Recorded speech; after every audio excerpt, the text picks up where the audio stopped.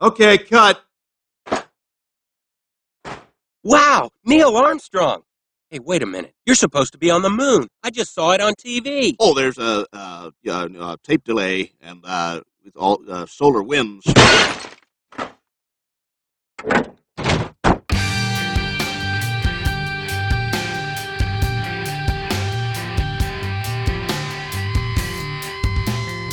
Grimerica. We already know how we can do it. It's just the budget that's preventing us from doing it. So the fundraiser will really be make it or break it for the project. Okay, guys, welcome back to the Grimerica show. We are going to be chatting with Paul Flores. Yeah, it's a public space program. Wants to put a couple satellites around Earth, a couple satellites around the moon eventually, and all public access. Moonviewingproject.org. MVP. How do you lose with a name like MVP? But first, as always, gluten gram. Gluten-free gram to you. No, it's gluten. You're the gluten. The gluten that keeps Grimerica together? That's right. Right. That's from Justin. Thanks, Justin. That's for you, buddy. We have Justin here with his 214 in mind. Slamming doors. The guy that sends out our newsletter every week. Thanks, buddy. Yeah, your help is muchly appreciated. The editor. You're the editor. In chief. That's Editor right. in chief. That's right. So how you been? Oh, doing good. Staying busy. Just trying to keep up on work, newsletter, and I managed to get a post out every now and then. Yeah. Oh, yeah. You just got it. You blog too, right? So you had the latest post came out, I think, recently. I haven't read it yet. I'm sorry, I haven't read it yet. I should have read it before this, but you should read it at nighttime. While it's it says a creepy. Well, it says I it's wonder kind if of Pato is okay. Yeah, we haven't heard from him in a while, eh? Yeah, I was just thinking about that. You're I think his subscription still goes through, so. Well, there you go. We're all he good. must be okay in some capacity that his credit card hasn't been canceled. your blog looks a little freaky. Yeah, that's the intent. Is it's it? kind of Maybe a freaky subject. So maybe that's why I haven't looked at it yet. I'm scared. Yeah, wait until it's dark. Read it at nighttime. Okay, I'll do that. Get Siri to read it to you. There you go. In what kind of accent? Australian. South African or something? South African. Yeah. No, New Zealander. The Kiwi accent. Kiwi, yeah. You should just call Get Jared to read it to you. Yeah. Get him to read it to you while you lie in bed. Perfect. So what is it about, though? Is it about... It's about monsters and spirits and folklore from around the world that mimic the cries of our babies, of our young, mainly to get us to get closer to them or into a unfavorable predicament. Wow. It's actually quite a few. I found quite a few. I didn't include all of them because it was already getting kind of lengthy, but I go over a few known ones, some not so well known ones, some of my favorites, and some real world animals that mimic the cries of other creatures young. And then eat the shit out of them. Pretty much, yeah. Well, the folklore, like not all of them were, out for dinner. Usually there was a task given, whether it be to turn whatever, like say it lured you out into the woods there, Graham. Say its task was to change you. Did you say, what did you just say? Lure you out into the woods. I thought you said something else there. Mine in the gutter tonight, Darren. What, like whore me out in the woods? No, I thought he said lure the Jew. I was like, wait a second. Are you Jewish, Graham? I don't care. I'm just curious now. No, not at all. But let's say it was to lure you out in the woods, and when it got you there, its main purpose was to change you into another insert monster name here. Chupacabra? No, chupacabras aren't known for me. I'm just kidding. Graham strikes me as more of an incubus. Why would he strike you that way, Darren? I don't know. This seems like Do you dream about me in the middle of the night, Darren? raking me. Do you wake up and not able to move? No, I could just that's Graham's evil entity prowling the streets. Okay, so let's get back to the story here. So Justin, it lures me out in the woods, and then what? It changes you into whatever it changes me into it is. A few of them do that. Some of them, like the Myling of the Scandinavia, they are said to be like spirits of unbaptized. Well, like after Christianity moved through the region, it changed into unbaptized babies or babies who die before they're born, stillborns, or babies of mothers who died before they're born, causing them to be born in the ground or unnamed. Infanticide was pretty popular practice back then, and so a lot of people who weren't able to afford to feed another mouth would leave children, newborns, into the woods pretty much for dead. And so these spirits are said to be those who can't die without having a name, because they're died without having a name. So they're said to like jump on your back, and some of them will say, because the stories differ, the versions differ. Either you said, give me a name, and once you give them a name, then they'll let you go. Others will say, take me to the cemetery, and then you have to walk to the closest cemetery. And like every step you take, the myling gets heavier and heavier and heavier. And once it gets to the cemetery, if you make it, then it jumps into the ground, and then it can, rest peacefully because it's sacred ground. If you don't make it to the cemetery because of its weight, then it kills you. Huh. And then looks for someone else to take it to the cemetery. Wow, that's pretty freaky. Yeah, there's a few different versions from the Philippines to Alaska, here in the continental United States. I mean, yeah, it's kind of a interesting. It's very. They have a lot of similarities, a lot of things in common with each other. So the moral of the story is stay away from crying babies. If you're out in the woods in unfamiliar territory, well, that's just it. Like that, those spirits, like they play with that instinct to help young. We're all hardwired to protect, young children. And so a cry in the middle of the woods in the middle of nowhere, your first instinct is to go rescue that child. What's this about the landowner people? I'm going to Vancouver Island this weekend. So, yeah, those might be my new favorite. Those are close second to Bigfoot, to my new favorite cryptid. The Kushtaka, I forget the name of the tribes, mainly from Alaska and the Pacific Northwest, and along the First Nation people in British Columbia. They're basically, I would say, kind of like were otters, as they're mostly described as humanoid, but they call them the land otter people. That's what Kushtaka is roughly translated to. But yeah, they are known to trick you out from even your homes through the cry of a child or a baby, and they can either churn you into other Kushtakas, or they can simply kill you. They're also known for tricking you out and getting you lost, only to rescue you. And by rescuing you, then you owe them a debt, and therefore you get transformed into another Kushtaka or a land otter person. Kushtaka. I think I'm saying it right. I don't know. Is that like sounds good? Is that like what's a land otter? I wonder what is. It looks like more like a were otter than a. Yeah. That's how I would describe it, probably, because they're humanoid, they're bipedal, but they're otter people. So that's the land otter people. Like a giant beaver. You know what an otter is, right? Yeah. Cute, cuddly, just more ferocious, I assume.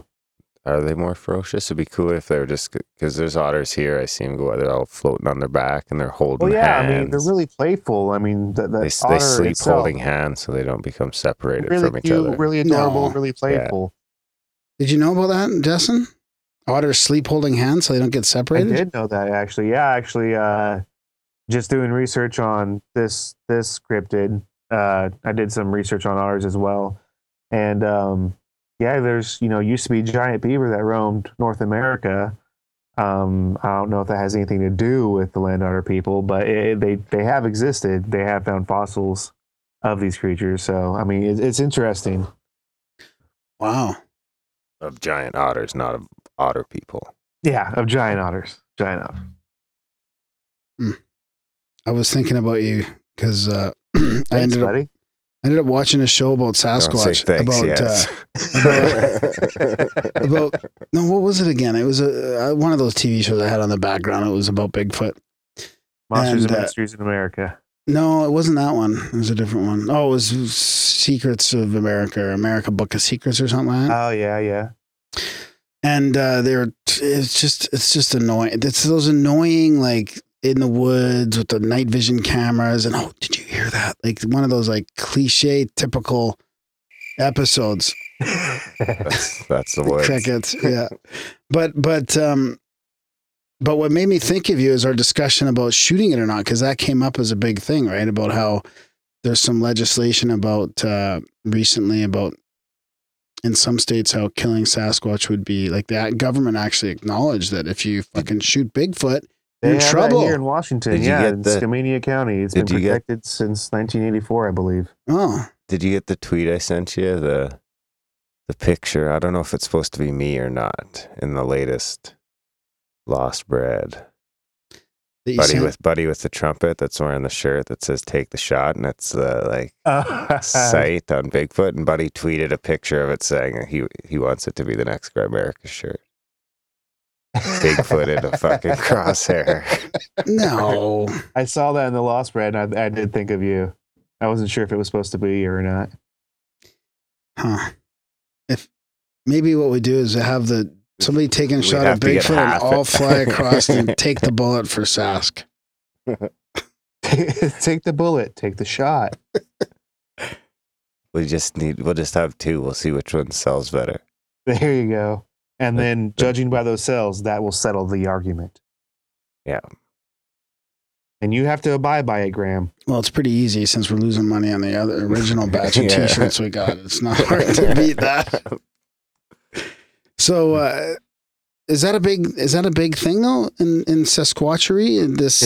It's actually there's quite a few debates on it. Is it getting more in the debates right now? It seems like it's plateaued. Actually, you pretty much have the one school of thought saying, this is how science works. You need a type specimen, and this is how it's done in science. And another group saying, they're so rare as it is, and even if they are a higher life form, then ethically you cannot take this creature's life. I'd say it's plateaued for a while now. It's basically the same group of people. You might get new people coming in and off either side. But yeah, I'd say it's about the same. It's always been a big issue in the field of Sasquatchery. And the government hasn't been getting more involved making rules about it these days? Or no, here in Skamania County near Mount St. Helens, like I said, that ordinance has been in effect since 84, I believe. And it's not just to protect an unknown primate known as Sasquatch. It's because of the amount of sightings around the area. They don't want some idiot in a suit out in the woods and get popped by some Bigfoot hunter trying to take a pipe. When did St. Helens erupt? 81? Oh, 84, yeah, in 81. Before I was born. What month? Summer, I think. Wasn't it summer? I believe so. I remember being out of school, I think, but I'm not sure. Did you see we got see the smoke? Yeah, we got ashed up in where we were, up in southern Canada. Were you in BC then? I was. So yeah, you definitely would have got some. In Maple Ridge, so about an hour, 45 minutes east of Vancouver. Mm-hmm. Yeah. I wonder what happened to the Bigfoot during that. Like, I wonder if they knew. May 18th, 1980. Oh, what? 80? Really? Yeah. That's weird. Almost exactly 35 years ago. I wonder if the Sasquatches knew that was coming. And they ran, or if they got caught in it. Infrasound, like some animals. Yeah. I've actually read some stories. I think I even heard it on Mysterious Universe of like forest rangers being like volunteers like knew like your first day, and was the Mount St. Helens fire or eruption, and like forest rangers were being brought down. They were just like tents full of Sasquatch that like medics were treating, and they be taken away and like you're not allowed to say anything about this. I remember hearing that story too. I'm not sure if that was Mount St. Helens eruption or if it was just one of the Washington State fires. I thought it was the Mount St. Helens eruption. Yeah. I think it was the Sasquatch mash. Yeah. Nice. So I wonder though, in all seriousness, if they were actually had to relocate and if there was extra sightings happening in different areas after that eruption. That would be something worth looking into. Although back in 1980, let's say even to 84, it'd be kind of hard to find any records of such reports, Yeah. Well, I mean, I'm not saying it's impossible. I'm just saying it'd probably be hard to do. Yeah. You're the Sasquatch guy. It's true. I'm on it. I'm writing it down, making a note. Just Be my next speaking of Sasquattle. What else you got going on these days? Well, I really wanted to pump another post out just like back to back. Oh yeah. I'm just deciding on which topic because anytime I think of an idea, I'll write it down in my notes on my phone, but it's kind of hard. I wrote that one down that I did a few days ago, a while ago, and I just remembered it by looking at my notes. But the next one, I'm not too sure what it's going to be. I'm not sure if it's going to be another speaking of Sasquattle, or maybe something biblical, something to do with the Ark of the Covenant. I don't know. A topic I haven't covered that I want to is ghosts, the science behind it. We're doing a ghost app. A ghost app? No, Ghost ghost app. episode. We don't even have a Grimerica app, let alone a ghost app. We have Matt L. Swain coming on talking about haunted rock and roll. So he's got ghostly tales of musical legends. Oh, that's cool. It kind of reminds me of that alien rock book where it's talking about alien encounters and all the like super popular musicians. Well, this is about ghosts and them. So, and he sounds like a really fascinating guy. He's written another book as well, and he's one of these skeptical but open-minded researcher who's into all kinds of sort of investigative journalism around paranormal stuff. So I have a feeling it's going to be really good. Well, I liked you guys' last, well, I guess that was more of a exorcism episode, but it dealt with demonic entities, not so much human entities. That was a good one. I liked it. But she claimed to be psychic, didn't she? Or a medium? No, I can't. No, I remember. don't. Or she healed through the spirit of the Lord, or something along those lines. It was a supernatural ability that gave her the power to do what she did. And it was very religious. Yeah, and I'm okay with that. There's nothing wrong with that. But you can't use that as proof of the paranormal. You can't use the paranormal to prove the paranormal. And although I like those stories, they're fascinating. I could listen to them forever. But like when it comes down to like, all right, what's really going on? You can't use that as proof or evidence of something paranormal. Right. Yeah, that's a good point. I don't think that I think a lot of those people guess like that. They don't really care to prove it as much as for people that don't believe, or for skeptics. I don't think they really give a shit about that. Which is interesting. Skeptic. Yeah. They people who do that just kind of give ammo to the big ass skeptics. I mean, and it's not just hurting them; it's kind of hurting the field as a whole when they give them ammo like that. Yeah, that's a good point. I guess, yeah. It's interesting. Profound UFO quote of the week.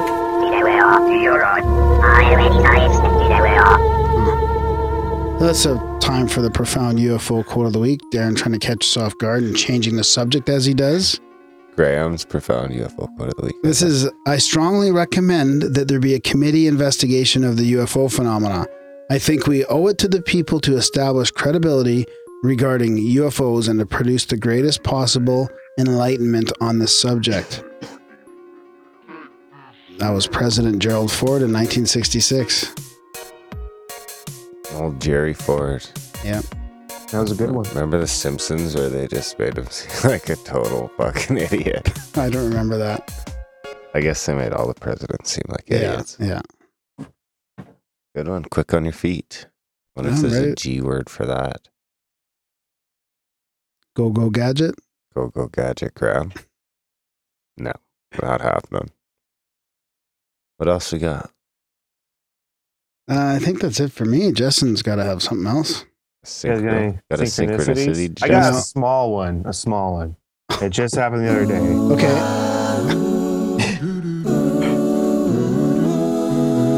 Synchronicity. It's time for another installment of the Canadian Third Party Synchronicity. Okay, that's a little long. It's been a while. Fair enough. Let it play out in its entirety. It's well done still. Yeah. I still feel self-conscious about jingles in general. Jingle self-conscious? Yeah. You're self-conscious about a lot of things. Thanks, buddy. Podcast related. But you do great. You do. You're the star of the show. Oh, shut Good up. story. Grimerica. Yeah. Okay, let's have this one, Justin. Like I said, it's not a huge one, but it did give me pause. I was watching, or I was writing my last post, and just as background noise, I threw on Monsters and Mysteries in America, and I was Fuck just. off. Did you listen to the last episode? Okay, so that's my synchronicity. I turned it off, and I head out the door and I put it in my headphones. And where I paused it, it was right at the part where you were talking about having Monsters and Mysteries on in the background. It was the Stargate episode. Way. That's not now. It would have been cooler if it was a Stargate episode, but it wasn't. But it was Monsters and Mysteries. But it's kind of like, well, yeah, we both have interests in that, so that's not a big surprise that we both would watch that, you know. But still, like, I had just turned it off and I put on my headphones, and that's what you were talking about. That's pretty cool. I like that. That's a good one because I don't really watch the. I mean, the fact that I even would talk, I wasn't even going to talk about that on the show. Why don't you just and talk I don't about even watch having it TV. on again? You've had it on in the last two shows. No, that was a different about. one. That was America's Book of Secrets. See, because I suggested Monsters and Mysteries because I was kind of trying to lead it that way. Oh, I see.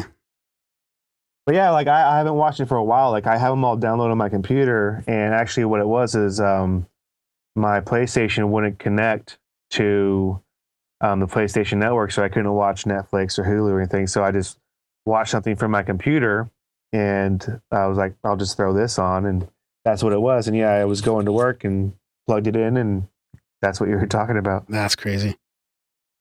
So speaking of those shows, because I really don't watch a lot of TV, and I have a hard time with those shows. Thank you. I was wondering. I appreciate it. You're such a hard ass. No, that's good. That's fair. That's fair. You see, for that synchronicity, I mean, it was somewhat. It gave me pause. It wasn't so much profound. So I feel that was a just judgment. It's probably even a little high. For once, you guys are both lame. We're lame. So what would you recommend? Like if you watch those kind of shows, like if I was to watch more reality paranormal kind of TV, do you have any favorites at all? I hate to even talk about it, but yeah, the Monsters and Mysteries I downloaded, and I've been slowly working my way through them. Like I said, it's been a while since I watched them. The reenactments on there kind of get me, like they just seem too cheesy, too corny. Yeah. But it's kind of nice just to kind of hear the first person tale of the events that they went through. That's what I kind of was liking about it, actually, is it was cool to see people talking about their own experience on there. That's kind of what I liked about it. It's like these people, and they're just saying, like, look, at all these people saw this, and you can't just deny that. I kind of like that about it. And yeah, it's the way they tell it. It's with a lot of compassion and a lot of belief that is what happened to them. Almost to the point in a lot of them where they start to tear up in, you know, the scarier situations. Besides that, I would say My Ghost Story is a good show. And also, what was it? Haunted High School, or Something about haunted schools. That was a good show. Huh? Matt Swain, our upcoming. I think that's what he wrote. He wrote a book called Haunted Universities or Colleges or something like that. I think.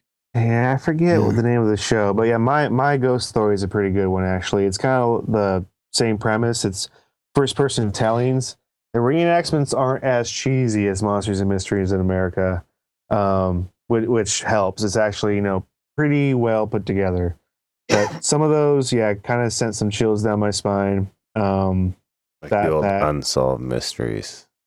Ooh, that used to be a real creep show.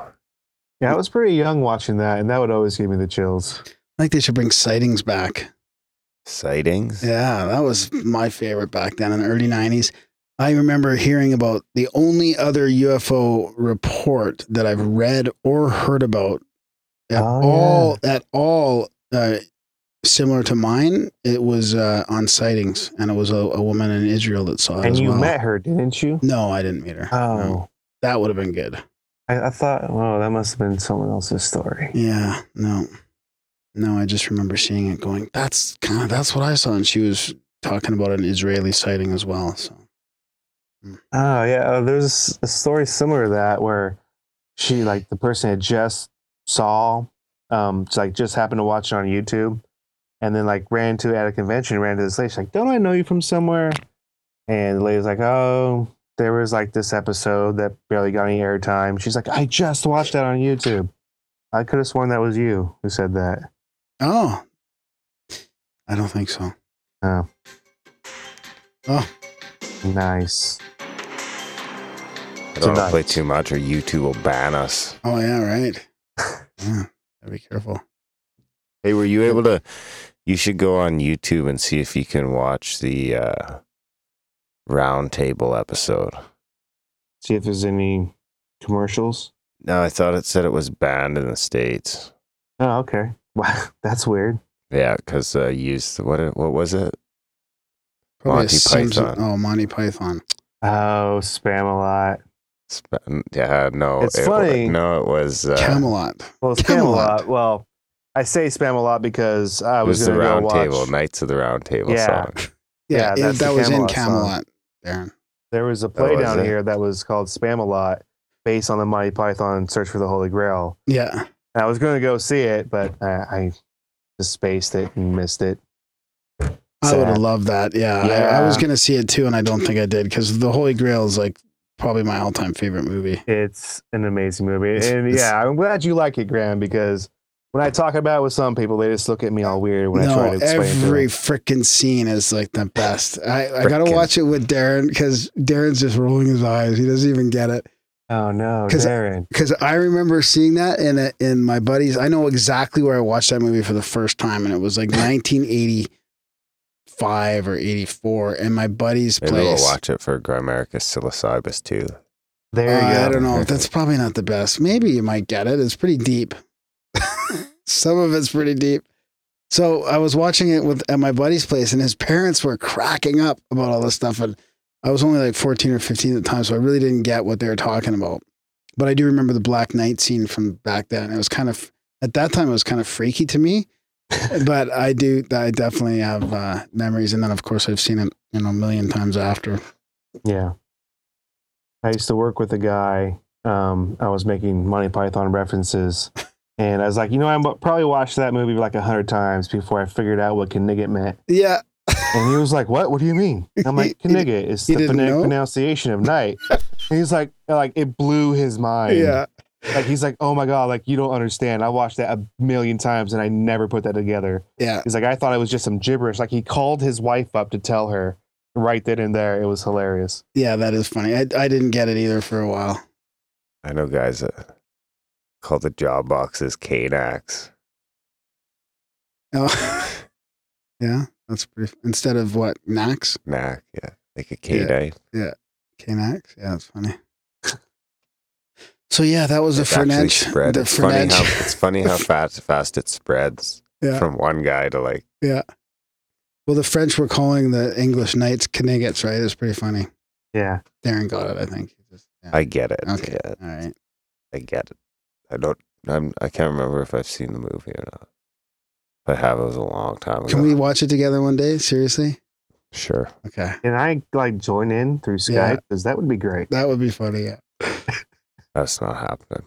So I do want to mention one more thing before we forget is the remote viewing exercise that we did and the coordinates were, if people have listened back to our latest, I think it was an episode like 3 episodes ago, maybe 115 or 116, 117 with John Herlosky. He gave us some coordinates to do a fun little exercise.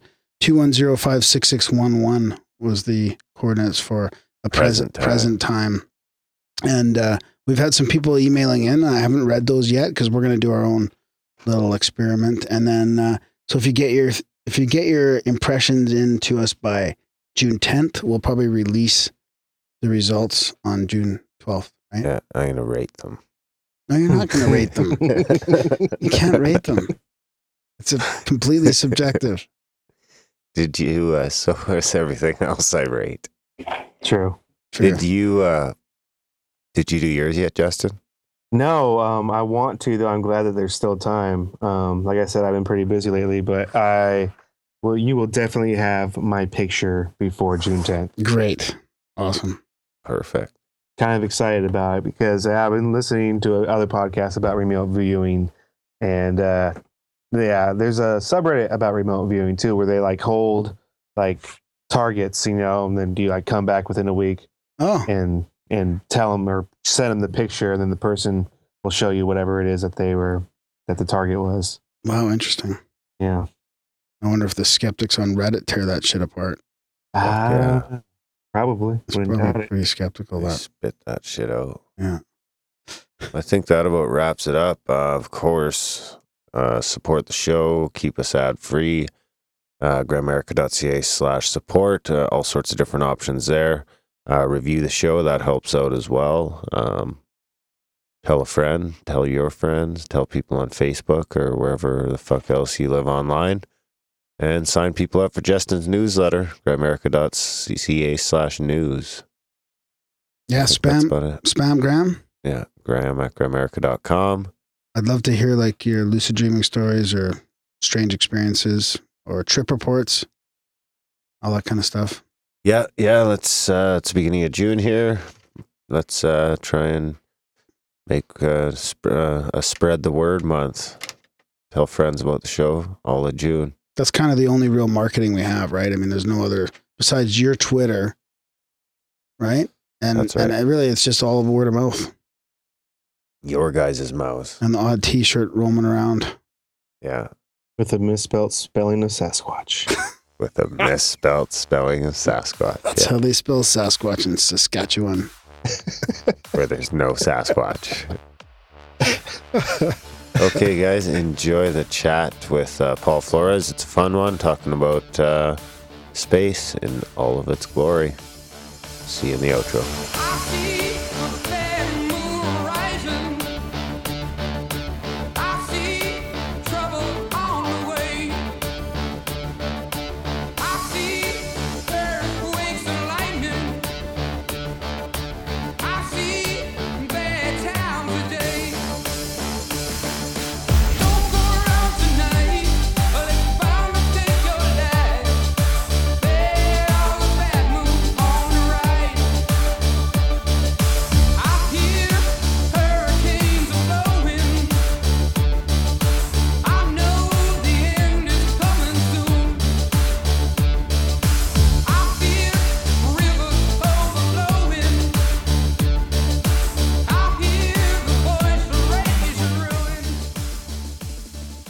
Okay, guys, in Grimerica tonight, we're going to be chatting with Mr. Paul Flores.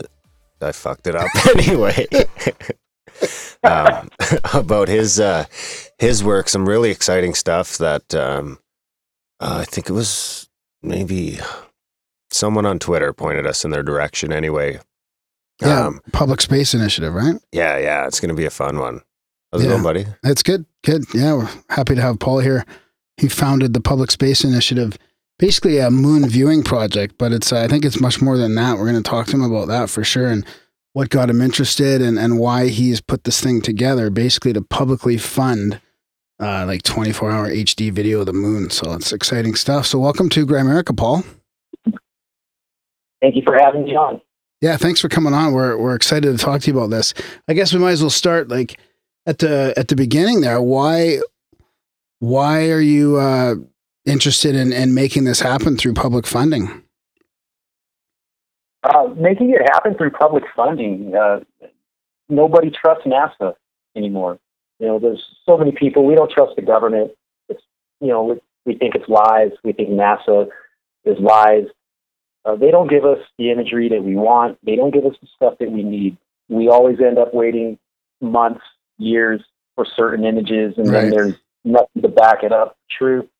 So I already do the live telescope broadcasting out of the observatory, and the original goal of that was to have the moon in backyard observatory telescopes 24/7. That's not realistic, though. Realistically, the best way to do that would be through satellites, and getting that funded by the public, I think, would just be an amazing achievement, because it's the public that's always screaming that they don't trust the mainstream. So I think it would be a major thing that the public has to be the ones that are doing the funding on this project. That way we keep it public. Yeah, I agree. It's a bold adventure for sure. I mean, first of all, we should be able to see that already, right? I mean, we've had, how many satellites are up there? Like there's 30,000 of them or something like that. I mean, it's a crazy number. And yet, I guess, what is it? They all have their own agenda. They're all up there for some sort of corporate reason, and there's not a lot of public ones up there. Well, even the ones that say they're public, they're really not public, because they're owned by mainstreamers that are being funded through other sources rather than the public. Right. Their fund is dependent upon people that are dependent upon NASA. So you can't really go against all that, or you lose your funding. So there really is no public satellite out there. Like if you take SOHO, for instance, the HelioViewer project, we have these satellites that the public can log on to get images of the sun, but we're not getting real time.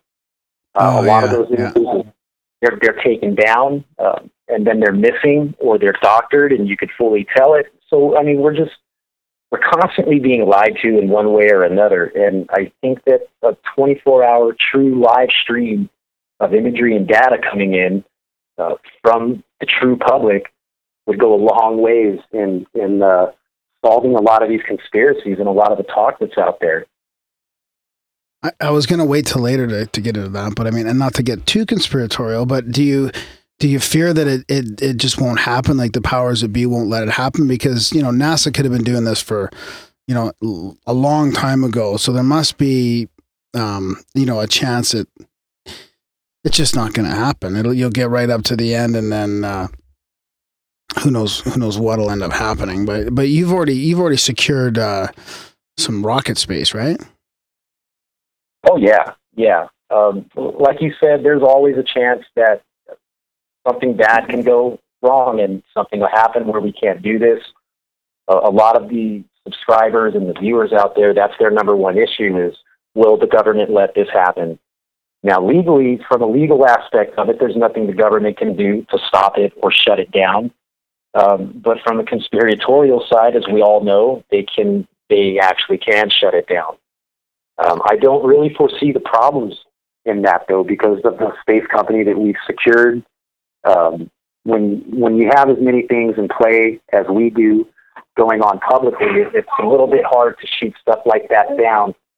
So. Yeah, that's a good point, eh? And that must be one of the strategies, is get it out there public right away, right?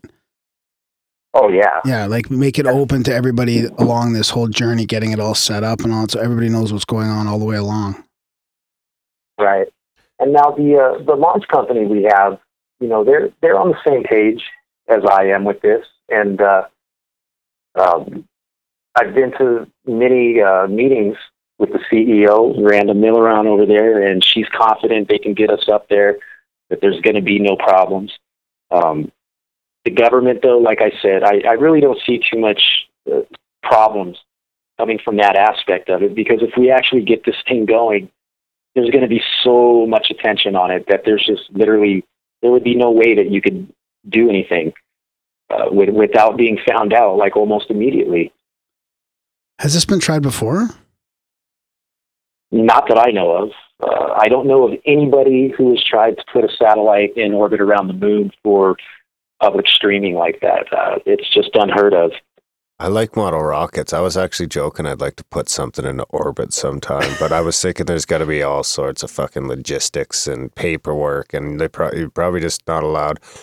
I guess it's different for me to set off a rocket in my backyard than to hitch a ride with a reputable company.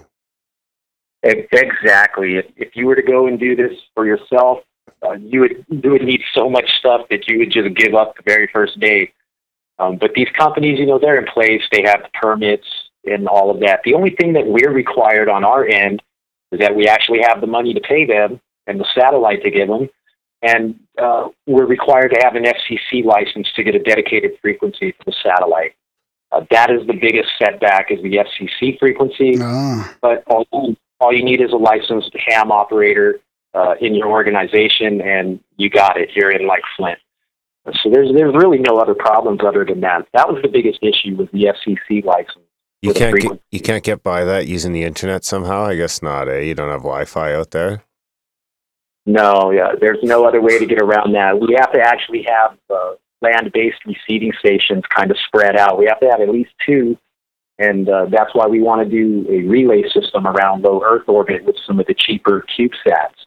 That cuts down the cost on the land-based receiving and transmitting stations. Oh, so you would have one up there in lunar orbit, and then you'd have some receivers up in Earth orbit? Oh, yes. Earth orbit is the first stage goal, that we get 7 or 8 satellites up here in low Earth orbit. While we're doing that, that's going to be the testing phase for some of the equipment we'll send to the moon. And what we plan on doing is the first satellite launch we're going to do into a polar orbit. And we want to map the North and South Pole. And we want to kind of, along with doing that, we want to kind of put an end to some of the conspiracies out there, such as the flat Earth conspiracy and the hollow Earth conspiracy. Let's see if there's really this huge hole up there. And talking to the rocket company, there are no laws that would prevent us from doing a polar orbit. There's no laws to even prevent us from going right over Area 51 and getting satellite images of Area 51. Sweet. You might be pushing your luck there, and your satellite might stop working. And your brakes. So what about I can see all that. Are you going to look for the Nazi base on Antarctica too while you're up there then? Try and put that conspiracy? I guess you could put about a dozen conspiracies to rest. I'm going to look for some of Admiral Byrd's old stuff. Yeah. We could do an experiment on the lake this summer, Graham, where we could prove the Earth is round. That's my telescope. How's that? Because the lake's long enough, it should be down, I think, like 8 inches or 18 inches on the far side. We just need a real calm day. I think let's just wait for Paul's satellites to go up there and we'll do that. Okay. Yeah. Sounds easier. Have you ever seen The Astronaut Farmer, Paul? The astronaut what? The Astronaut Farmer? No, I've never. Where Billy Bob, he's like a farmer, and he used to work at NASA, though, and he has to build this secret rocket ship in his barn, and he ends up doing an orbit around Earth. Huh. I'm going to check that out. Yeah. It was. I think it's like one of those ones you never heard of. I stumbled upon it one day and I watched it, and when I started looking into this project of yours, it's the first thing I thought of was old Billy Bob, and everyone was saying like kind of cheering for him, and he gets this thing. But I won't tell you what happens at the end. Yeah, don't blow it for me. So after you get all these up around Earth, then you're going to go for the lunar orbit, and what does that entail? Is it a completely different, like just for people that aren't familiar with how satellites are launched and all that? What do you do just to get it directly up to the moon, and then just have it captured under the moon's orbit, moon's gravity field, or? What happens is interorbital systems they'll launch into an Earth orbit the way that they would go ahead to place any of our satellites in Earth orbit, except this time the rocket will get a boost as it goes around, and they will shoot it out towards the moon, and they release your cargo. There's 2 ways that they can do it. The rocket can actually make it all the way to the moon, and they release your cargo into lunar orbit, or if you have the satellite and cargo already, they just launch that straight out on the translunar trajectory. It just depends on what you're using and how you're doing it. I think that if we were to go ahead and do cube satellites for lunar orbit, they would actually take the entire apparatus to lunar orbit. If we're doing a custom satellite, like a 50-kilogram satellite the way we want, I think that gets released from the rocket in Earth orbit as it gets shot out. I haven't worked all of that out with the orbital mechanics yet. They're still doing some number crunching on all of that, on what is the absolute best way to do each of those scenarios. Interesting. I wonder, that's like a Hail Mary. They just like shoot you off at the moon and then you just cross your fingers for, how long's that trip? I guess it's got to be a couple of days. Yeah, it's only a 48-hour trip. And as long as you're on the right trajectory, you'll get pulled into lunar orbit. From that point, you're completely dependent on your satellite and its control system. So we do have to have thrusters and a system on there to do maneuvers and to position the satellite, to look at certain things, to do burns, to make it go into a higher orbit, et cetera, et cetera. So yeah, there's a lot of aspects that go into it. The lunar part of this is going to be a very tricky phase of the mission. It'd be the hardest phase of the entire mission, is just getting it in that orbit. Once we got that, though, I think we're golden. So let's talk about the satellite.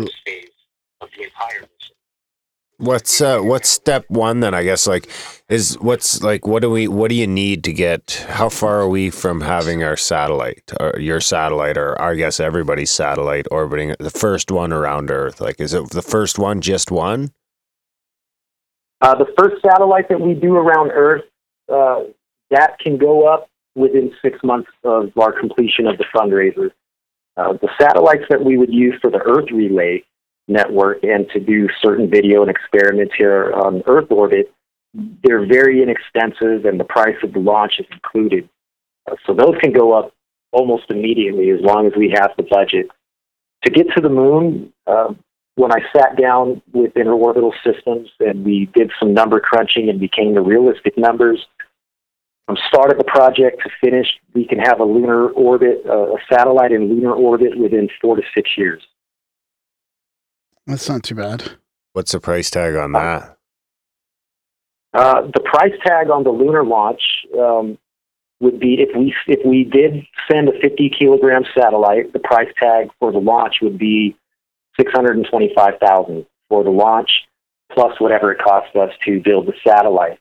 And after talking to a few different satellite builders, because there are actually people out there that will build stuff like this, they will design it, they'll test it, and they will make sure it runs for you. We're looking in the neighborhood of maybe $1 to $2 million for a 50-kilogram satellite, fully loaded down with the things that we want. It doesn't cost the hundreds of or tens of millions the way that NASA says it does. You can really get around a lot of this stuff cheaper, because we're not NASA, we're not the government, and we don't need that budget for the next year. So it's not as bad as you would think. Total cost maybe $2.5 to $3 million to get to a lunar orbit with a decent satellite capable of 24-hour transmitting. So that's not even, you only need a couple of bucks from each person, really. It's not bad. You know, when you sit down and you do the numbers, on my YouTube channel, I have 70,000 subscribers, and my partner, W7, he's got 100-some-odd thousand subscribers. Really, just to get phase one out there and get Earth orbit and show everyone it's serious and it can be done, all we need is 20,000 people to say, yeah, I got $50 on that to see if it can happen. That's really not a lot of people if you're looking at it as from the numbers aspect. How many millions of people are there out there that would actually want to see something like this happen? You know, I think the numbers are out there. I think the mission will go through and we'll make it happen. It's like Mars One, but not bullshit. Yeah, exactly. We're not going to sit around for 10 years thinking about how we can do it. We already know how we can do it. It's just the budget that's preventing us from doing it. So the fundraiser will really be make it or break it for the project. But we kind of covered ourselves on that aspect as well, because we went ahead and went nonprofit. with the corporation. So everything would not only be transparent, but we would also be able to qualify for educational grants, research grants, and stuff like that. So, I mean, we're just trying to cover ourselves in every way we can to ensure that this is an absolute success at the end of this 6-year period here. I want to see this up there. And what are you going to use for the funder? Is it GoFundMe or? For the fundraiser, I think we're going to go with Kickstarter. They're pretty big, and everybody knows Kickstarter. It's a trusted site. I haven't seen anybody on GoFundMe that's really tried to raise that kind of money. I'm sure they're out there, but I just haven't seen it. And I know Kickstarter is very capable of getting projects funded for $1 million, $2 million. They just funded a public satellite. It was supposed to be public. And they raised $1.5 million for that project. And all that does is it sits in Earth orbit, and it puts a picture of you on an LCD screen, plays in space. And that's all it does. And they funded that for $1.5 million. I think that we're going 100 steps beyond that. The space selfie satellite? Yeah, exactly. That's really all you're doing. You're putting your portrait in space, and that's it. So, I mean, if they could fund that, then, we could fund this. This is absolutely huge, because we're not just talking about getting some answers and seeing what's really up there on the moon or what's really coming out of space. I mean, we're talking about opening up a doorway for education, changing the face of education, the same way that computers did when computers first came out, and they started being introduced into the classrooms, because we saw that was going to be the future. And I think that space education is going to be the exact same thing. We need to start getting these kids into these types of things now, so by the time they're 18 and they're out in the real world, they know what they want to do. They have something that they're pushing for, and it's just second nature to them. It's not something new. It's like a video game. To me, video games, at 40 years old, I look at video games and I say, wow, that's amazing. They didn't have things like that when I was a kid. But in today's age, kids look at the same video game that I think is very complex, and they say it's simple. Yeah. They keep adding more buttons to controllers and more things just to make the guy do this or do that. It's because they're already prepping kids to use military equipment and things like that in the future. I firmly believe that. But it'll be the same way with space. We got to get this in the classrooms. Let kids start getting experience handling a satellite or doing something with satellite communication. These are all things that are just a part of our daily lives now. These aren't taboo things. They're not things that are on the back burners. These are things that have been here now for 20, 30, 40 years, and we're not catching up in the classroom with it. Right. The way that we did with the computers. Yeah, that's a good point. So what kind of video are you going to have then? I just was watching a video, a short one on the moon, and it had LRO topography on it, for example. Are you going to do anything besides HD video, or is there a long-term goal of different types of imagery, or? Oh, yes. Well, we're going to definitely have the HD video, but we also want to have some type of infrared, some kind of FLIR system, or some type of night vision system to get in for the dark side of the moon. There are a couple instruments that I would love to have on the satellite to measure water particles on the lunar surface and to do a couple other things. But I think the main staple of the video will be the HD video, other than the either the FLIR or the night vision style that will be for the dark side of the moon as the satellite makes that orbit around the back. You just got to catch it on the new moon, and it'll be nice and bright. Right? Oh, yeah. So speaking of the dark side of the moon, I mean, there's a whole bunch of conspiracies around the pictures, and there's like glass structures on the moon, and they have these supposed NASA scrubbed images from the lunar orbiter and all that. Is that one of the main motivations for you to get up there, is to see what's on the dark side? Like, what are your thoughts about that? Well, I would love to see what's on the dark side of the moon. I mean, just to really know that that's the actual images that I'm getting and to see it's there. As far as the NASA images, they have many images that are certified where you can see smoke coming out of craters, like a moving smoke plume coming out of a stack. There are structures, geometric structures that they've captured.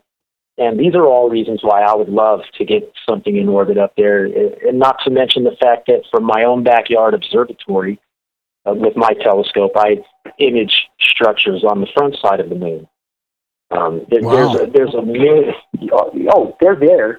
They're there if you're looking for them and you have the right gear. You will find some stuff and you'll see stuff.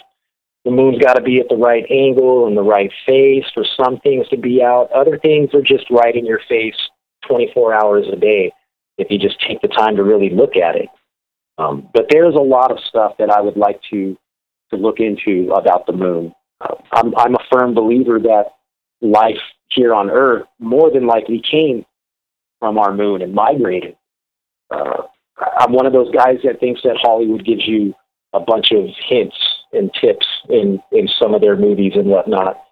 And realistically, when you think about any science fiction film you ever see about space, you never see people living on the planet. You see people living on the moon that's orbiting the planet. I think that's one of those little inside things, that we shouldn't be looking for life on planets. We should be looking for the life on the moons that are orbiting the planet. Wow. Yeah.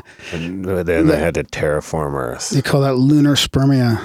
Lunar spermia? No, that's not what it's called. I think that would be a legitimate explanation on why, if we do have structures on the lunar surface, ancient structures, I believe that would explain it a lot. That would really explain it right there. Almost the same as Mars. I believe that we once had life on Mars. It suffered cataclysm.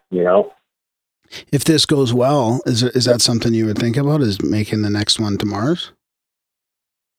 Oh, if this goes well, what we imagine is having live cameras around all the planets and the moons eventually. I would really love to see that before I die. Is to have a live feed camera coming from Jupiter and Saturn and the moons, one coming from Venus.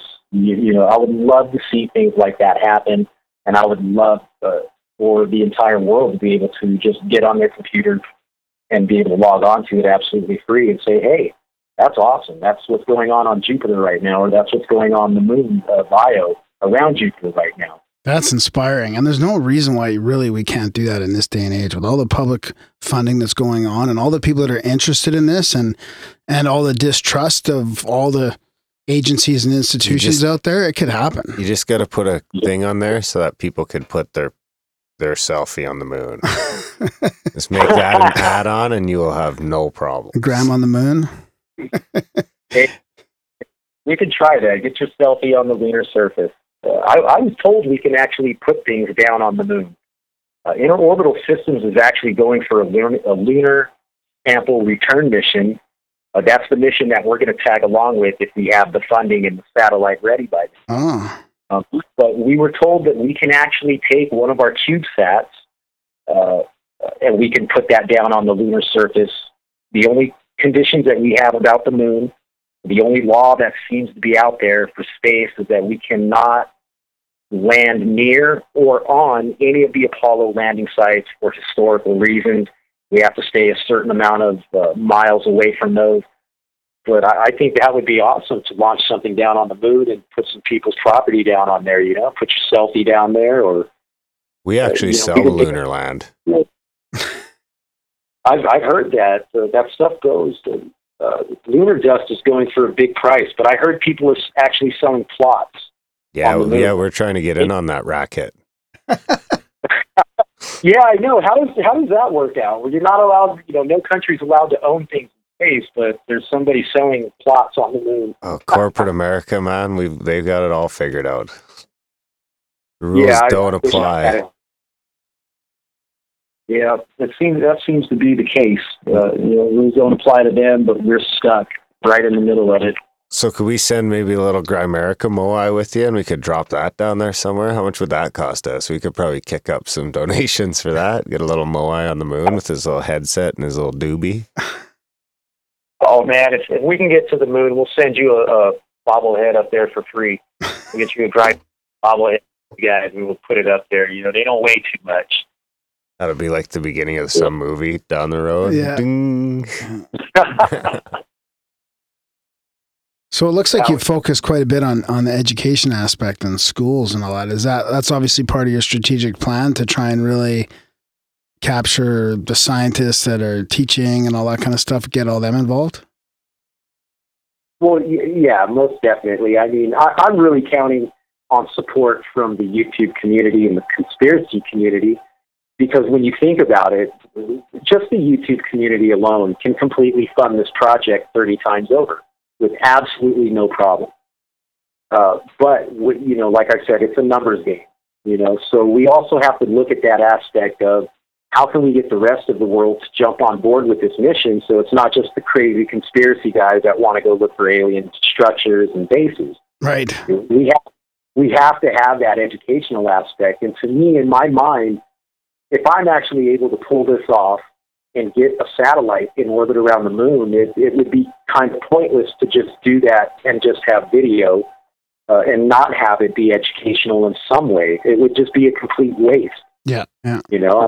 I want the images, but I want it to benefit 100% of what it can benefit as far as the live video and the educational aspect and everything that we would learn just in general from a 24-hour feed of live video and live data coming in from there.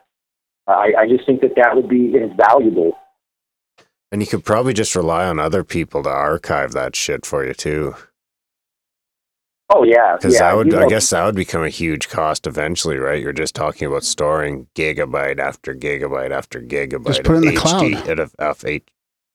What is the cloud to you?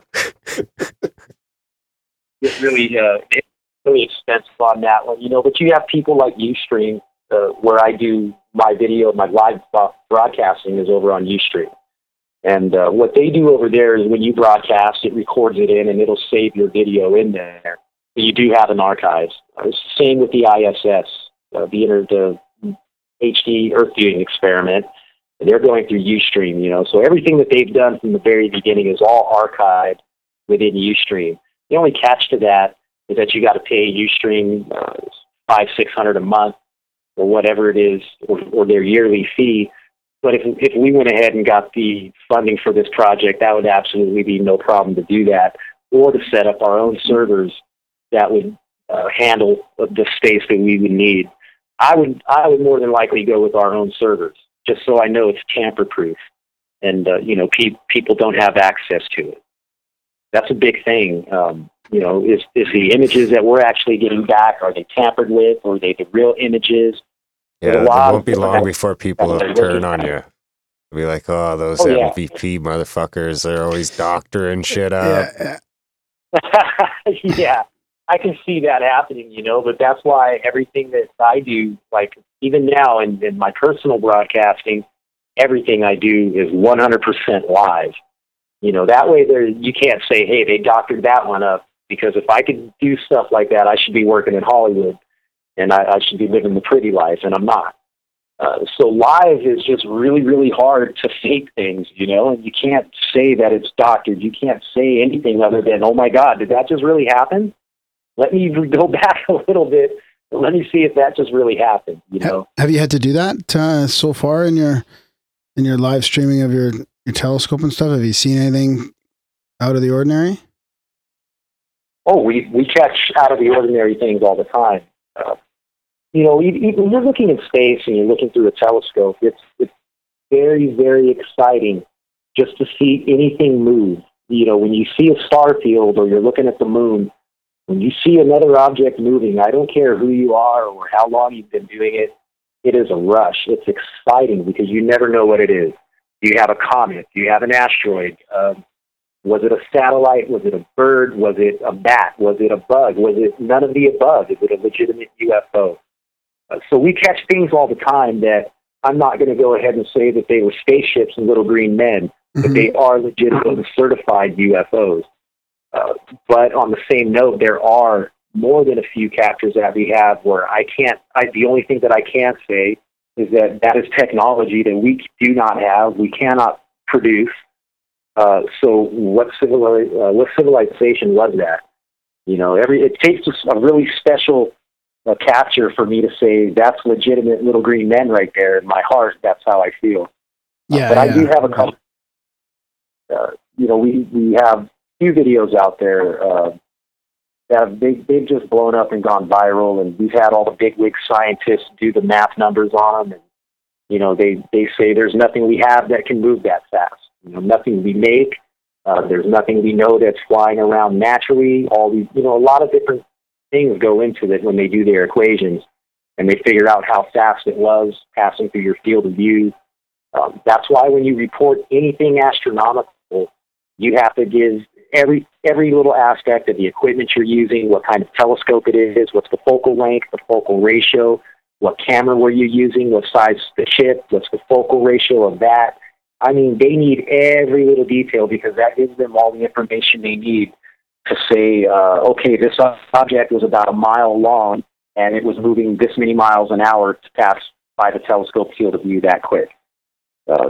So, I mean, there's so many different things that go into it, and you really got to know your math when you're getting into some of that stuff. And unfortunately, I'm not that advanced in math, so I got to have other people do the math for me, and I have to kind of trust what they're telling me.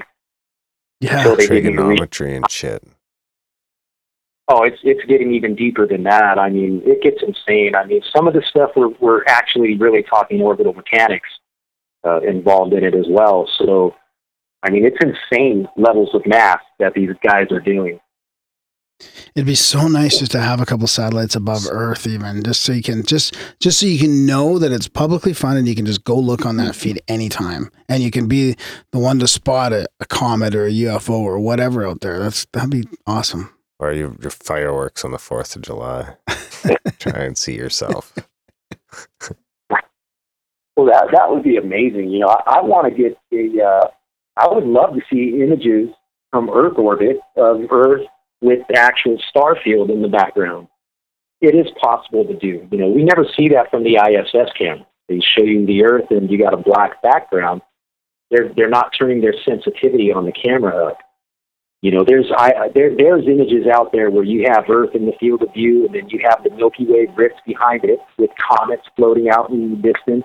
And these are absolutely amazing, amazing images that you really won't find unless you dig deep for them and you're specifically looking for it. Other than that, the general public is unaware that it even exists. Do you have that? Do you have them on your website or anything we could direct people to? I have one video of a ISS expedition in HD that they don't release out to the public. You got to actually go into the NASA archives and dig them up and download them. But I have one of their HD missions out there. There's also, you can go anywhere on YouTube and just type in ISS in HD, and you'll see a ton of videos that'll pop up.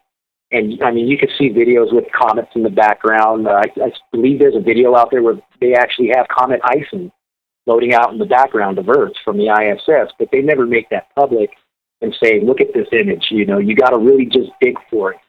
That's what I hate. Is you really got to dig for these things because they don't want you to have them. Why is that, do you think? Why wouldn't it help sell the whole agency and the funding behind it? I mean, you'd think it would be used as a marketing tool.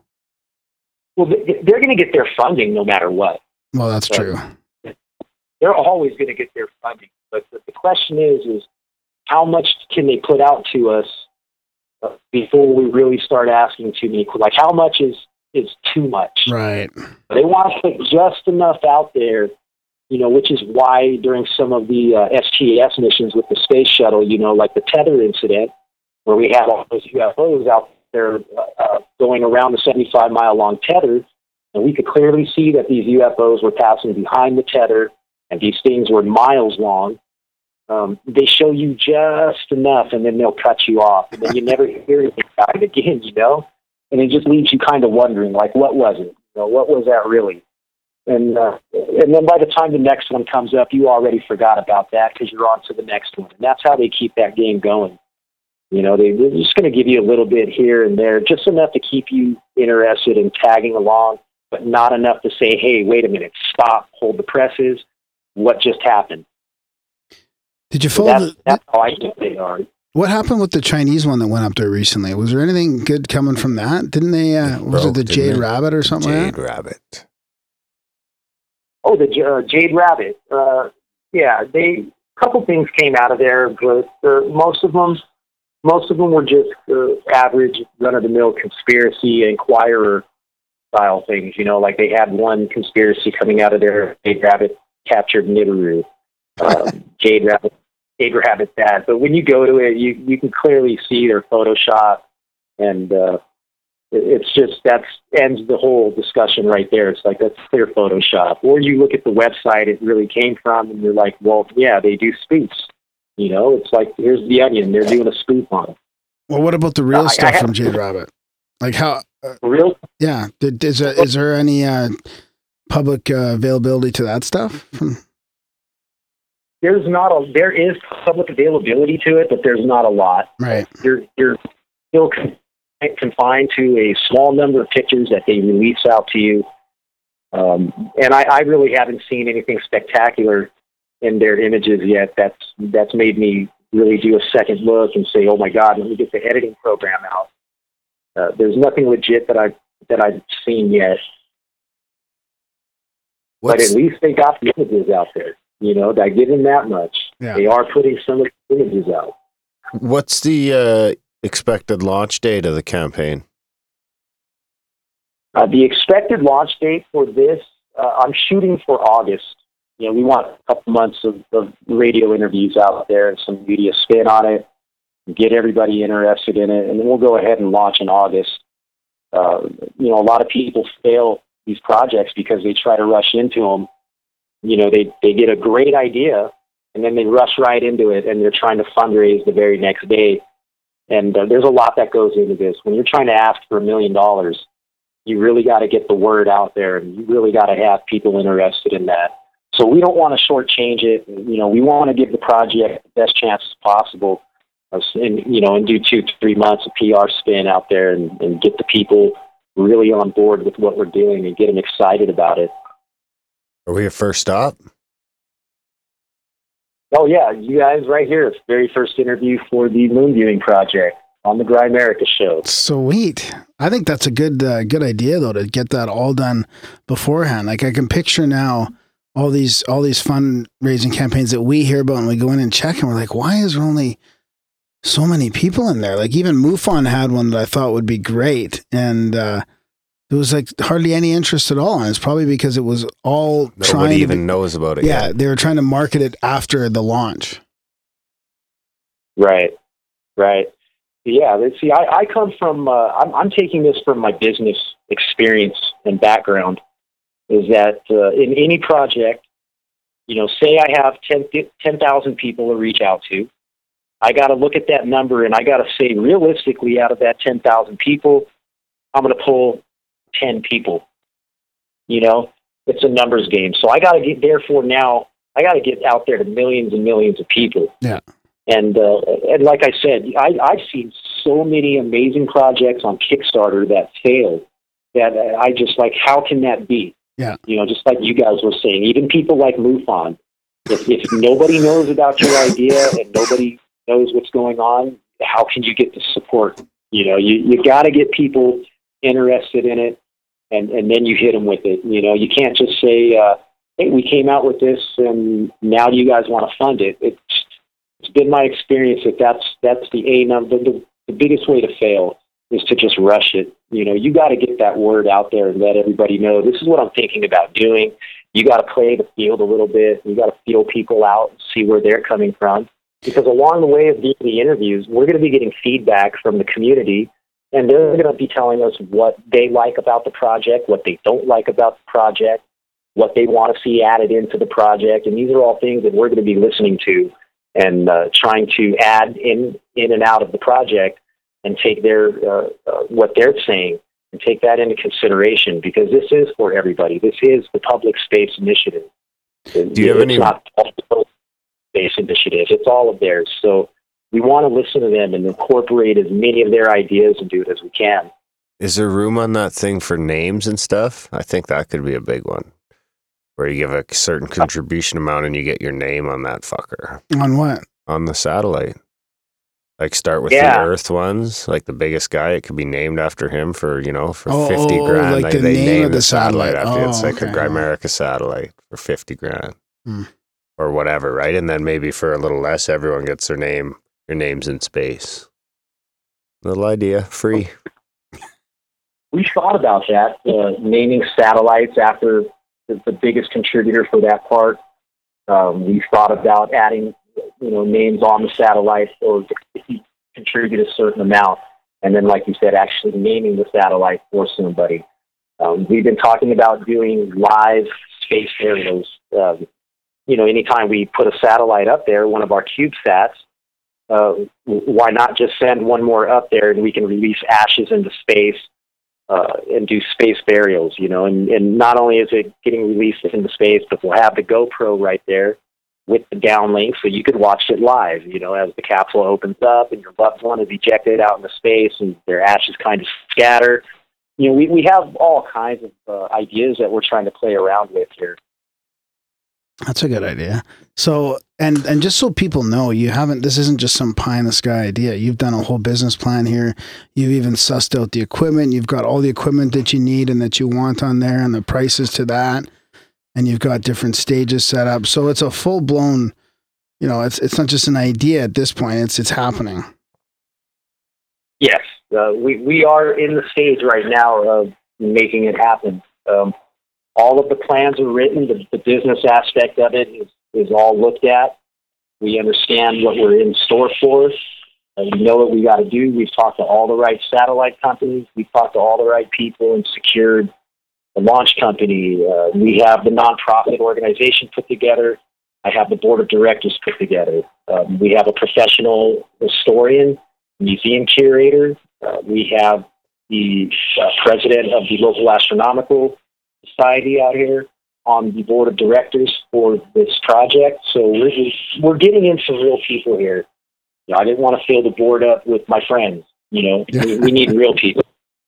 So I have real professionals sitting on this board of directors that are no joke, and they will make sure that the project goes the direction that it needs to go. Because I did not set myself up to be the main guy. I do not have all the say-so. I do not have any decision-making authority. It all has to go through the board of directors, no matter what it is. So at any given time, I can actually be cut out of the loop, and I could be told, you're no longer part of this initiative, Paul. It's great that you started it, but we don't like where you're going anymore. So we're going to a scholarship in your name. Hit the road. Yeah, exactly. So I did not set this up to benefit myself in any way, shape, or form. This is absolutely 100% for the public, and it's going to do what the public wants. And it's not about what I want. So I got to go with the public, and that's why I got this board of directors, because I know that they're not just going to lean towards me with decisions that I'm telling them, hey, I think that maybe we should do this. Because even though I'm the CEO, if I have a suggestion or an idea, it's got to clear through them. And they either say, hey, we like that, or we don't like the direction that's going to take us, so we're not going to do that. We'll go off in this way. So I have all those checks and balances put into place, so there's not one individual making the decisions or handling money. And I think that it will be a success for the way that we have it set up and the systems that we've put in place. Oh, yeah, I think so. What do you think, Mars One helps or hurts? Mars One, I think it helps. Because it's going to be an epic fail. Yeah. They've got my $40. Most things they do with Mars is like epic fail. A lot of things to do with Mars just aren't going to happen. I don't put any stock in Mars at all. But I think that it'll help out, because here you're going to have mainstream trying to do something, and it's more than likely going to be a fail. And then you're going to have the YouTube guys over here that are making something happen for real. So I think people will see that. Hopefully they don't just think it's a copycat scam. They got Graham in the scam. That's okay. It was worth $40 of entertainment in the Grimerica show. I did it for the show, Darren. Did you? Yeah. You were gonna go die on Mars for the show. Did you guys cover that Mars one? Yeah, Graham applied. He sent in a video and everything. Oh wow! But he didn't. That's crazy. You didn't. Did you get past the first round? No, I didn't even and get past the first round. After you went out in the first round, you could get back in for another $40. Yeah. Oh damn! That sucks. Real rigorous process. You could have greased them. Send them 40 thou. Send them your $40 with another check for 40 thou. They're like, just to get into the final like 300 or something.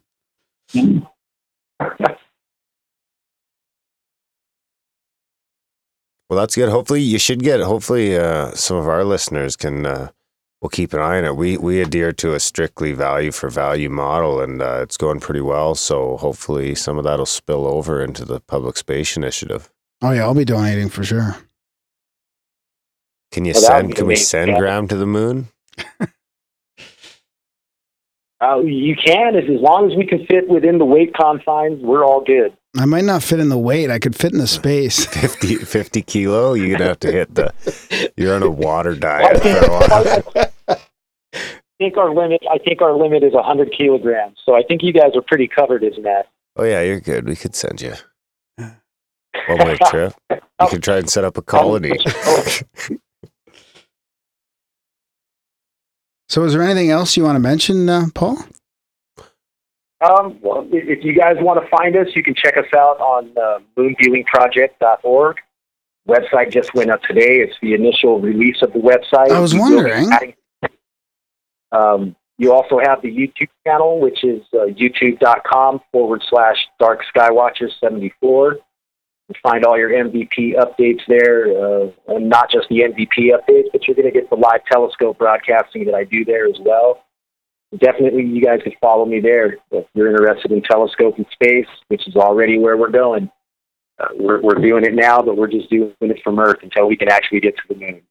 Are you on the Twitter? Twitter, what is that? I hardly use it, but I think my secretary Heidi set something up. I think it is MVP Mission. Yep. Twitter is at MVP Mission. Yeah, that's a nice one. You got a bunch of links there to other stuff, YouTube and all that. Yeah, that's good. Perfect. Twitter seems to be the big one. I haven't even been on the website yet. I think he just opened it today. The guy on the website, Graham? Yep. I was just before the interview. I found the website and I thought, geez, I don't remember seeing that before, and it's because it just started up today. Yeah, very, very good. A lot of detail about your project, about the equipment and everything. It's great. So you guys have obviously done your homework.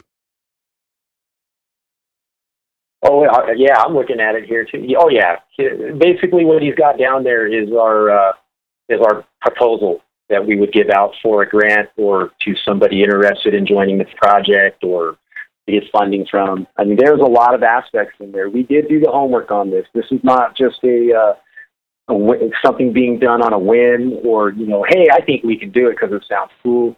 We've really done the homework, and we understand there are literally sleepless weeks in store for us down the road if we could get this initial funding. We're really in for it because, I mean, that means moving locations for some people that are in the project, and it means lots of sleepless nights and 36-hour and 72-hour days for people. So what kind of mainstream coverage are you going to go for here? Mainstream coverage, any kind of mainstream coverage we can get, I think would be amazing. Because even though that we're really doing this because we want to get some answers and we are the conspiracy guys, the mainstream aspect of it has to be there because that's the educational aspect. I think that's the aspect they're going to push the most is the educational aspect. Whereas Grimerica show and some of these other places, we're going to push the conspiracy aspect because that's the crowd that we're targeting.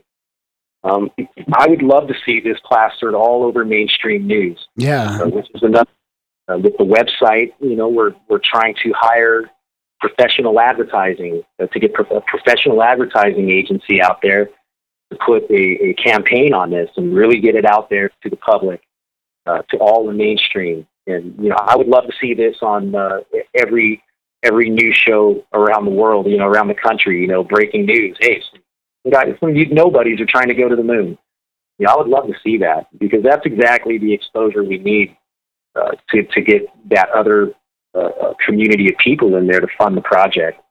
You got to sneak it onto Big Bang Theory somehow. I've never watched that show. My brother loves it, though. He loves it. He will not miss an episode. It's a guilty pleasure. I don't have cable, but I have it on the Apple box, so I'll binge watch it from time to time. Yeah, you could even do trade shows and stuff too, like the Comic-Con people, like all those. That whole crowd would love you too. And Star Trek. Yeah. Oh yeah, I've emailed Shatner. Shatner. I was trying to get him on the show for a while. I think he blocked me. Did he? He might have. Yeah, I emailed him and I told him, man, let's go where no man's gone before, Shatner. Let's do this. I've been in contact with Richard Hoagland. We've exchanged a few emails about the project. I think he just wants to see how far I'm going to push it before he makes his mind up on whether I'm just BS and this is a whim or if this is something real. But we've exchanged 5 or 6 emails talking about the project, and I've asked him to be involved in it. We talked to Linda Moulton Howe. We've talked to Jose Escamilla. We've talked to a lot of the big people in the conspiracy community who we feel, you know, if they were on the project, that's just that much better for us, you know. If we can get Richard Hoagland in there, I think that we would just be in like Flint, you know. That'd be a no-brainer. You know, here we go. We got Richard Hoagland. Yeah, there you go. There's another one, Giorgio Tsoukalos. Everybody's telling me to go down to Contact in the Desert and go talk to these people. Yeah. Contact in the Desert next month, and I very well may do that. That's pretty close to you, isn't it? Or how far away are you from that? Oh, God. I could be at Joshua Tree in a couple hours, man. It's not that far. Oh, yeah. Go there for sure. I'm in the tri-state area of Arizona, Nevada, and California. Right. I mean, I'm literally right there at the tri-state. I could throw a rock and hit the border, man. So for me to go into California, Joshua Tree, it's just right there. Yeah, set up a table there and get a bunch of brochures and shit. People will dig that. Oh, yeah. I would love to do that. Just on a personal level, I would love to do Contact in the Desert. A lot of the people that I've been following for years and years are going to be there. Yeah, I was looking at it this year too, thinking maybe I should try and get down there. That's June. It's June or July. I can't remember. I think it's June. June. Yeah. Yeah, it is June because we have the Area 51 trip coming up in July. Nice. Area 51, Graham, you could go get arrested at Area 51. I've been close a couple times. I'm not going to lie. I've pushed my luck at that place more than I probably should have. But I think it's at the point where they kind of leave me alone now because I'm so public with it. And there's so many people that will actually watch the live broadcast when I'm doing it. When you're getting tased. They don't want that. No. It's bad for business. I caught BLM on the last broadcast. We caught Bureau of Land Management flying a helicopter into the most secured airspace in the world and landing. How do you do that as BLM? I don't understand it. Little things like that they just don't want the public to know. Right. You know? So you've got all your gear when you go there and you're taping? Oh, man, I take it all. We get up there, we got the telescopes, we got all the cameras out running, we got the night cameras going on. We got every angle covered up there for the most part, and we're trying to add some real broadcasting cameras for this trip. Instead of using GoPros and webcams and stuff like that and then filming through our cameras and then having to upload that, because all you get live right now is either the telescope cameras or the GoPros. And neither one of those are really good when you're trying to do planes or UFOs. Right. But we found regular video cameras that will do up to like 90 times zoom. And they're all regular video cameras, but they are capable of hooking directly into Ustream and YouTube and doing the live broadcasting. That when I'm actually filming 2 planes dogfighting or a UFO in a plane, like everybody will actually be able to see playing in the UFO the way I'm seeing it. They don't just see the contrail through the webcam, and then they got to wait for me to upload the real footage. We're trying to make it as realistic for everybody as we possibly can. You know, and anything that I do, like I said earlier, live is a really big thing to me. I'm going through great lengths to make sure that everything that I do live is going to be in the best quality that I can get out there for the budget that I'm with. What and you're able to do that on location at like Area 51? You're able to just use, what are you just using, like a cell network? No, we broadcast from the Little Alien in Rachel, Nevada. That's right. Yeah. That's the main base right there. They're 10 miles from the back gate, and the room that they give me it looks right at the back gate. I got the primo room with the 360 view all the time. I just love it, you know. And if we go out to the back gate or something, I have to get a new service this year because AT&T is dead when you're at Area 51. You're dead. I think Verizon gets a signal. I'm going to have to find a cell phone provider that I can get a signal while I'm up there. So when I go right to the back gate, or I'm at the front gate, or I'm way out in the field doing some work, I can actually broadcast that out live as well. Because I've never actually been able to go to the back gate and then do the broadcast live right from the back gate. Say, you know, look, here I am. I'm touching the back gate. We're there, guys. You know, I would love to be able to do that.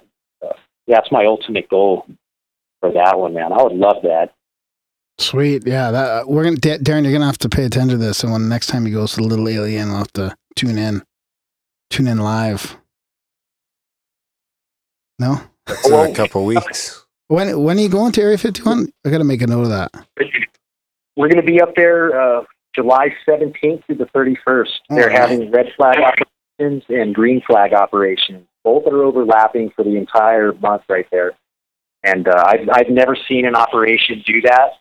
I've never seen anything big, and I've never seen them overlap for that long. So there's something huge going on, and a lot of people are tying this into Jade Helm.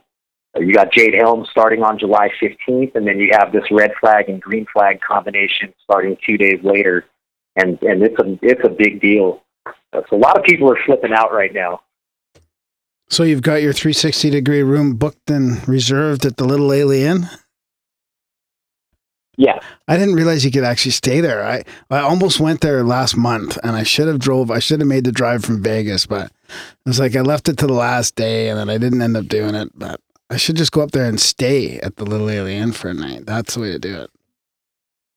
Oh, it's so fun. Even if you don't see anything while you're there for a night, you know, it's still fun, and you still get to say, hey, I was actually here, and this is a big deal. Not a lot of people get to actually go to the Little Alien or the back gate of Area 51. You know, they'll watch it on TV for all their life, and they'll never get to experience it. So for me, it's worth it. Whether you see anything or not, it's worth it just to be there and to say you actually did it. It's awesome.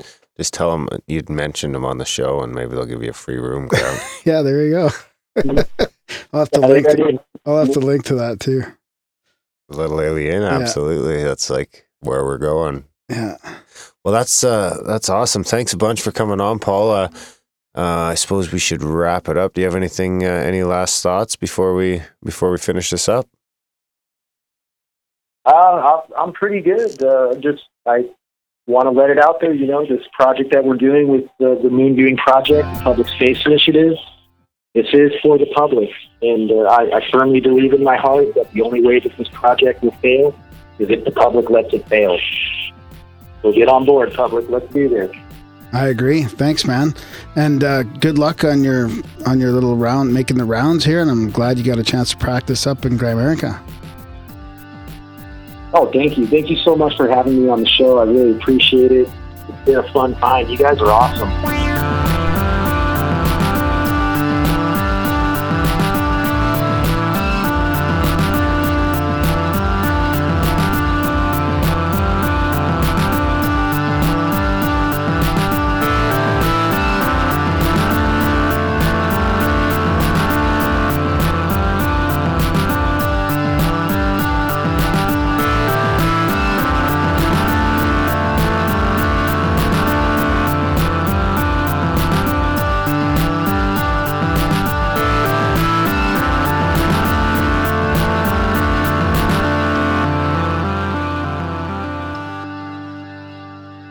And welcome back to the show.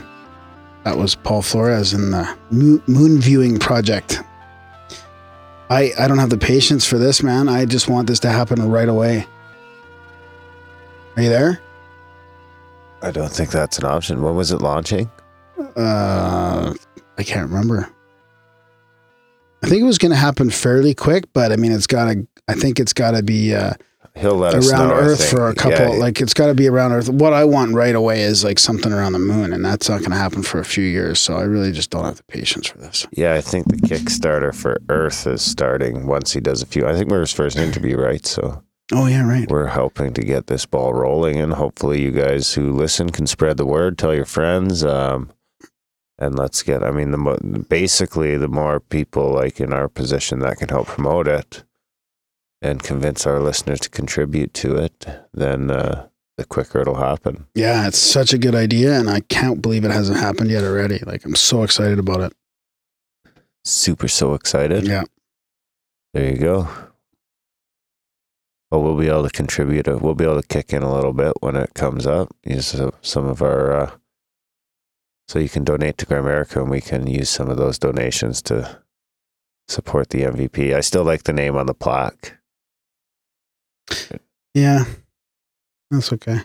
Yeah, if I had 10 grand burning a hole in my pocket, I'd put it on a plaque on a satellite orbiting space. And there is the other side of it where we have to be. Just think of like Planet of the Apes, but they find a satellite. It says Grimerica on it. Grimerica. The Grimerica show. What's that? Dun, dun, dun. So there is the other side of it though, where it's really like if he gets that far and it comes that close, somebody up there will put the brakes on. You think so? Yeah. They won't let it happen. There's too much conspiratorial side of you. Totally, man. Or he himself will be, because like he was saying, he said he's not going to have any special stake in it. Oh, it's right. going to be So somebody could, they can eke in that way and take over the place, and all of a sudden you're getting airbrushed images from there as well. Yeah. Or there's nothing to see. Move along now. Nothing to see here. I don't believe that's the case at all. At all? At all. There's something to see up there. Have you ever seen Transformers? Age of Extinction? There's bases on the dark side of the moon. It's the best way to discredit it. Come out with a Hollywood movie. Yeah. You think so? Yeah. That's what Transformers is for? Yeah.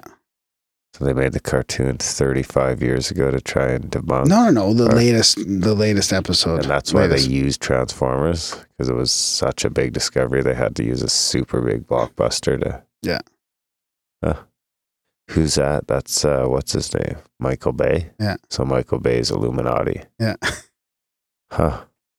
You heard it here first. As always, support the show. Grimerica.ca/support. Help us keep the lights on. Sign up for the newsletter. Grimerica.ca/news. Review the show and tell your friends. Spam Gram. Thanks for listening. See you next week. The earth is held in place by forces, unseen courses in space. Our lives respond to a planet that is planted in our embrace. It accounts for tides and cycles, steady orbits and light. It circles around us and gives direction, provides perspective in plain sight. We're talking about moon time, moon time, moon time as rhythm and rhyme. We're talking about moon time, moon time, moon time as rhythm and rhyme.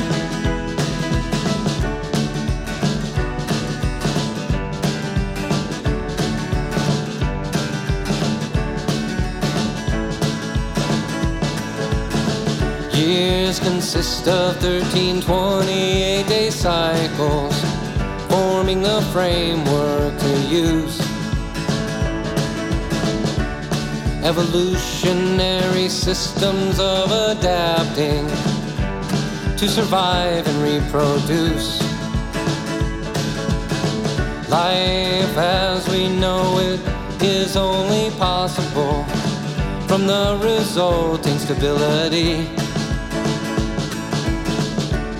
It has a massive force not visible, using what we call gravity. We're talking about moon time, moon time, moon time as rhythm and rhyme. We're talking about moon time, moon time, moon time as rhythm and rhyme.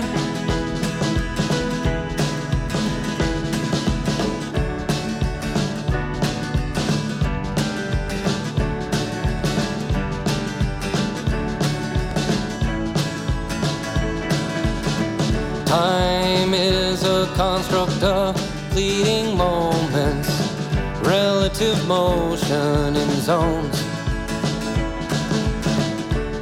We flow through the space-time ether in the suit of skin and bones, connecting with what surrounds us as we dance with what's in range. Harmony can be realized, enhancing our exchange. We're talking about moon time, moon time, moon time as rhythm and rhyme. We're talking about moon time, moon time.